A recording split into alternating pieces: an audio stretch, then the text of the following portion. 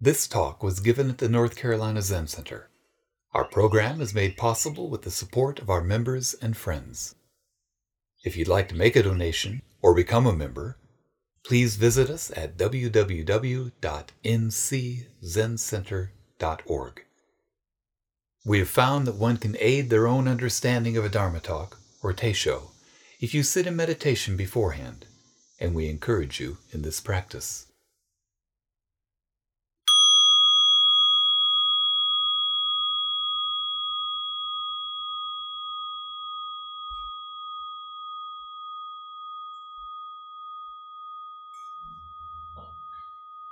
Good morning, everyone, here in the Zendo. Good to see you. Good morning, friends online. We are joined this morning for Teisho by Koshin Cain. And Koshin, I've got some biographical information here that if you want to add to, please feel free. But Koshin moved to Mount Baldy Zen Center, I believe, in 1990 and was ordained in 1991. He trained at Mount Baldy as a monk from 91 to 99, and from 1999 to 2002 served as vice abbot there at Mount Baldy. In 2003, he moved to Vashon Island and became the founding teacher of the Puget Sound Zen Center, where he currently serves as abbot. So Koshin, we are very thankful for you joining us this morning. Thank you so much. So nice to be with you. When I left to Mount Baldy all those years ago, I'll show you a book that inspired me. The Zen Life. Anybody seen this book? Yeah, we have it here in the library. Do you have it in the library? Yeah. It's a great old book. I think I got it from my grandfather, who was a missionary in Thailand and really interested in Japan. Anyway, so if you've seen this book, you know, I mean, look at the cover there. Look at those monks. Don't they look cool? All black and white pictures. I actually asked if I could, I'll show you a couple more pictures from that book. If I can, let's see if I can share my screen here. Yeah. All right, let's try this. Look at that. Does that work? Yes. Let's see if it'll work better this way. How about that? There you go. Big. Yeah, so look at this guy. Again, I don't know if you can see him, but all black and white pictures, all very serene and cool. That's what I wanted to be. Oh, I went too far. Well, I'll just go ahead and I'll leave it here while I say, no. Okay, this is the chances of this working out are slim, but we'll try anyway. All right, I'm going to stop sharing for a second and come back to it. This book, dog-eared, is the book that I found when I was at Mount Baldy. It's called Unsui. Anybody know this book? I've looked at it, yeah. It's a great book. It's one of my favorite Zen books. Cartoon book of life in the monastery by a guy who was in the monastery in the 1930s, I think, not 30s or 40s, and then in his last year of his life, he drew these pictures and there's text that goes with them. It's just fabulous, and you get a different vibe from this book.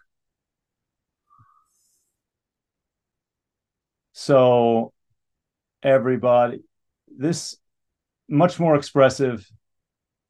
Look at this guy on Takahatsu, chased by a dog. Here he's kind of acting out Kyogen's man in a tree, you know, and all kinds of sort of problems and expressions. I love this book. So that's the life that actually I found in the monastery. That's what I want to say.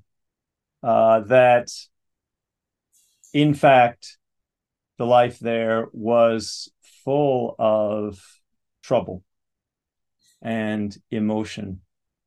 And I realized there that the Zen life involves working with those emotional aspects of my inner life. That in fact, in order to get to a mature, stable quiet, I think you have to go through those cartoon emotions.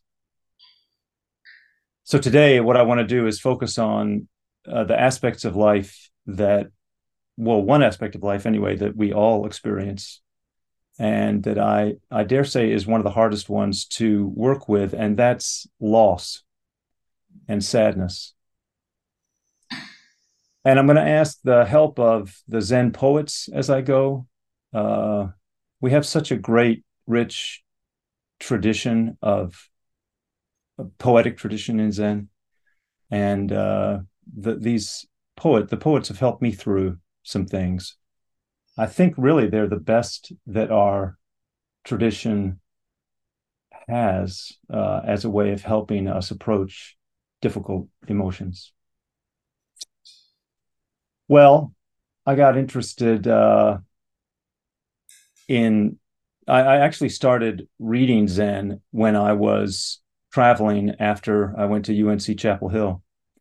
And as I got more and more interested in Zen, even moving to the Zen Center at Mount Baldy, my parents were cool. They were good liberal Presbyterians and open-minded. And growing up, I was particularly close with my mother, who was and is really a kind of angel. I'd been at Mount Baldy for about a year when I decided to become a monk, put on the robes. And I called my parents just before Sesshin, 7-day, to tell them about that. And my mother completely lost it on the phone, so angry in a way that I'd never actually felt before in my life. This was taking it too far for her. So that was a real shock for me. It really rocked me. And I went straight into this 7-day sesshin right on the tail of that. 7 days of meditation. And I couldn't. I was sad and confused, and I felt like I'd lost my mother. So I told myself, just drop it, come back to it later. But it didn't work. So I made up a technique that I've used since at times, which I think of as weaving. So one set of thick threads are my sadness and confusion and loss. That's the warp. And the other, the weft running perpendicular, was the calm, quiet, my breath. And I realized that they could coexist. And when I allowed that to happen, I got a little quieter, and little by little, quieter and quieter. So my sadness was still there, that loss. And in a way, it felt like I was taking it with me. So after Sesshin, I felt I was able to approach my mother in what I thought was a relatively settled way, mature way, one that recognized my loss and also her loss. Han Shan is a great poet, hermit poet who lived in the 8th century in China. His history, whether he existed or not, or just who he was, is unknown. But it seemed like the story is that he gave up lay life and devoted himself to practice in the mountains. Here's a poem from him.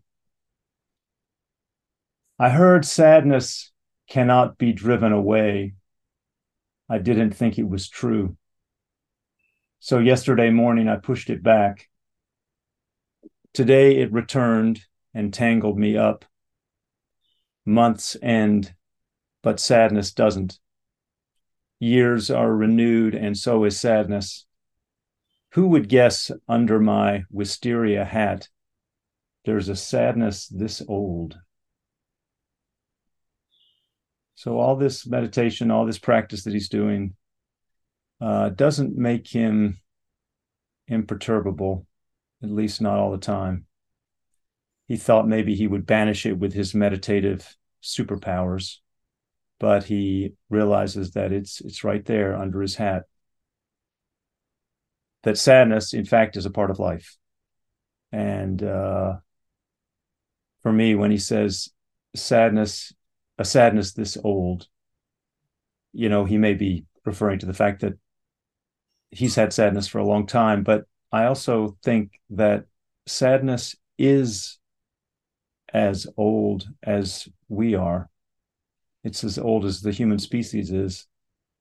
We've got it built into the cycle of our lives. That great 18th century master, Hakuin, was a great fan of Hanshans. And he was also, as you probably know, a fantastic artist, calligrapher.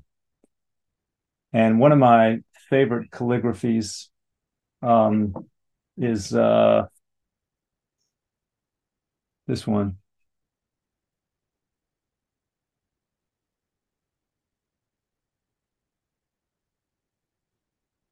See here.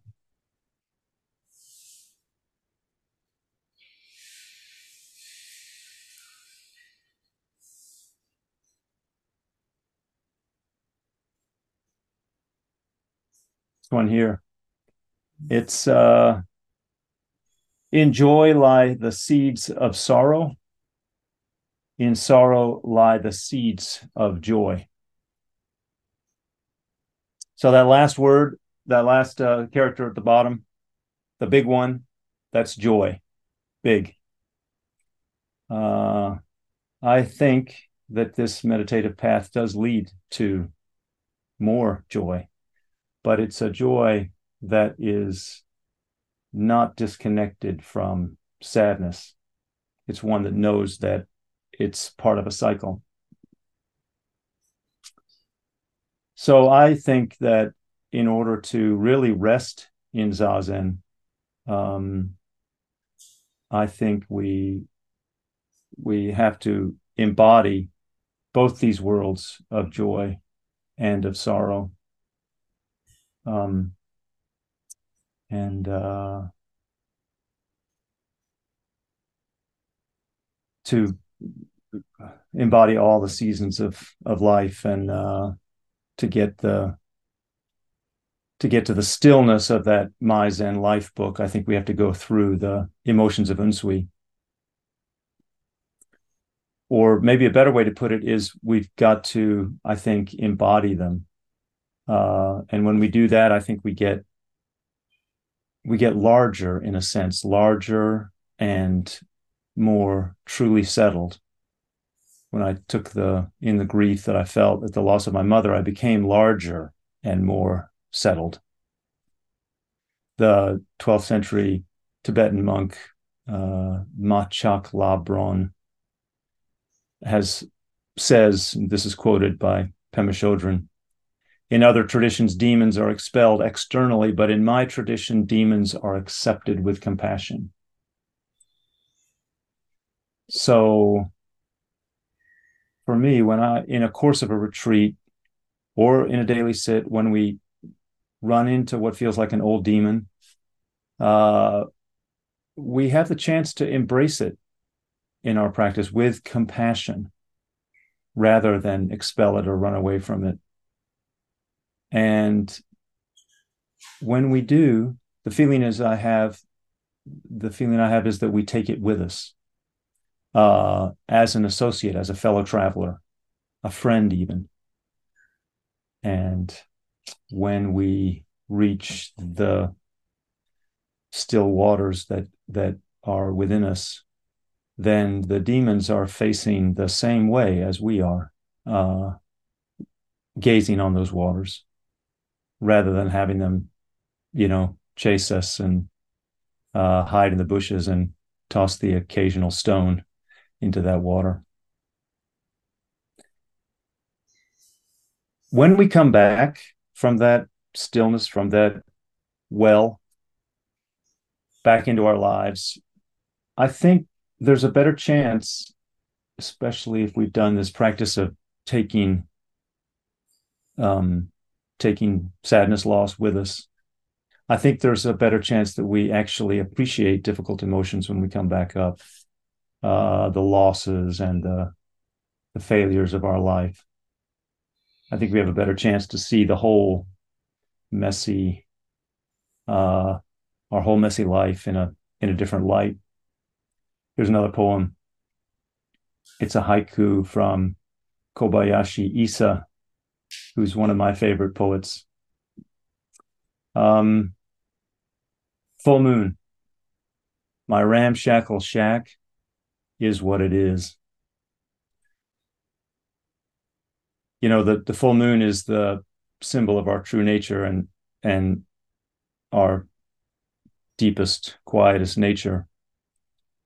And in that light, my broken down shack just is what it is. And I can imagine Isa looking at his shack in the quiet glow of the moon and seeing a kind of beauty in it.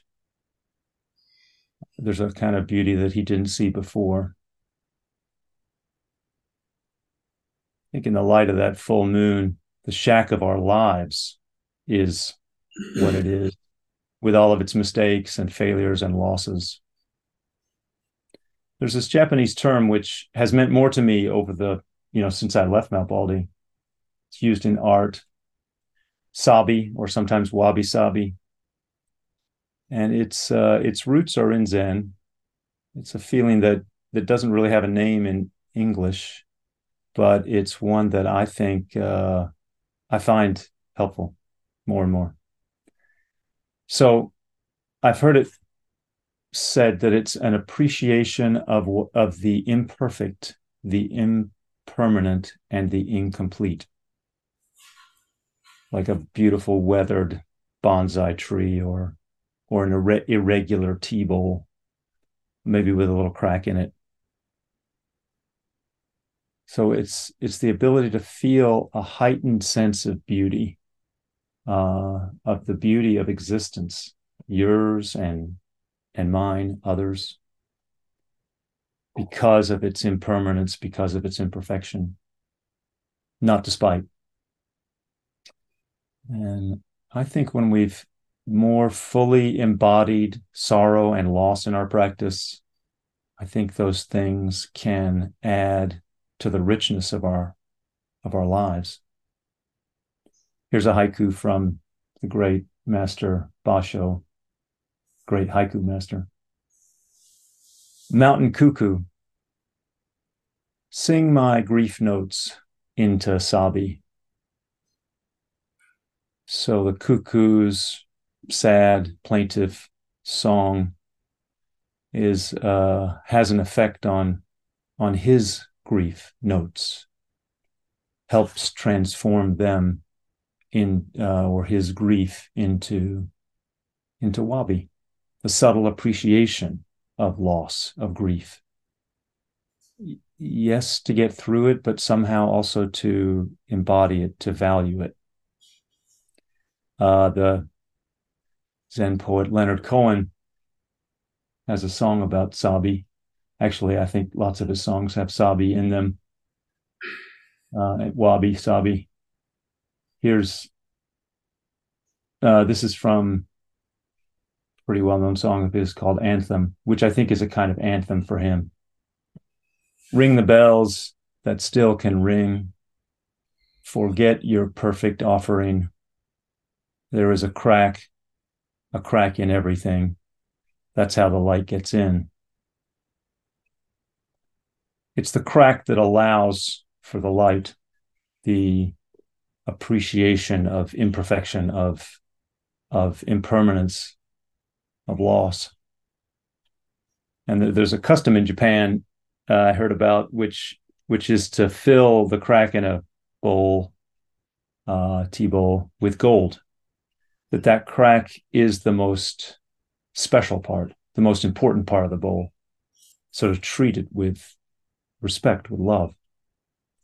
That crack is our sadness, our loss, the failures in our life.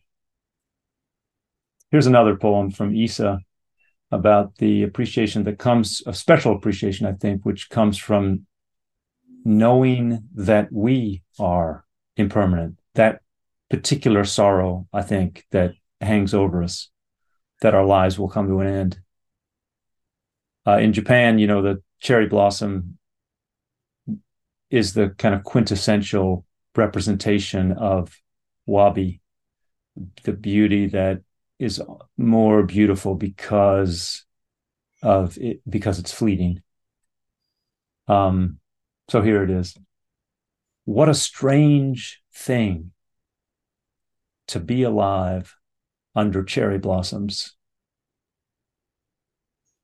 What a strange thing, Isa says, and there's an exclamation point in the poem after that in the translation, I think indicating almost an acclamation. Wow, what a strange and wonderful thing to be alive under this cloud of impermanence. How sad and how wonderful. And also in this poem, to me, how grateful. How grateful to be alive, even though like the cherry blossoms will fade and pass away, in particular because of that. And little by little, I think we change our connection to imperfection and to impermanence in our practice.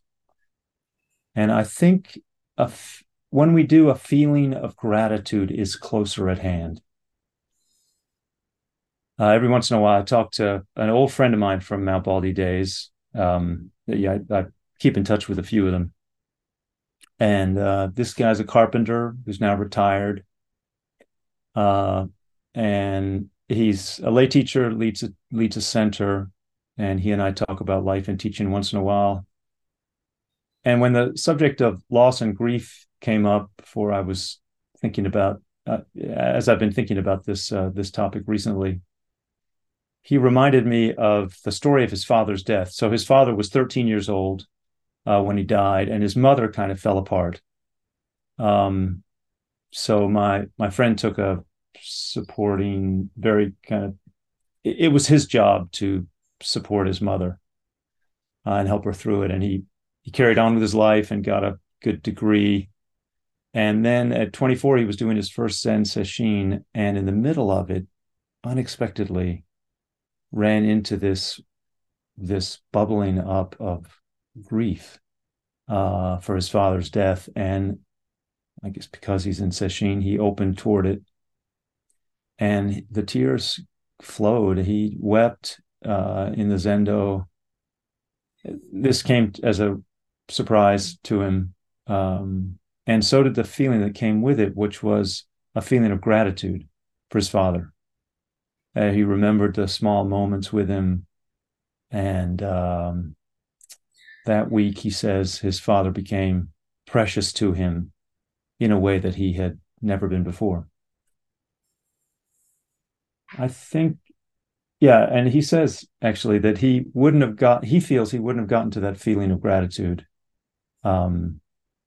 without facing and more fully feeling and embodying that feeling of loss and grieving. Now he's a hospital chaplain, and he brings to that work a feeling for the connection between loss and love. So having gone through it, he can help others transform their grief.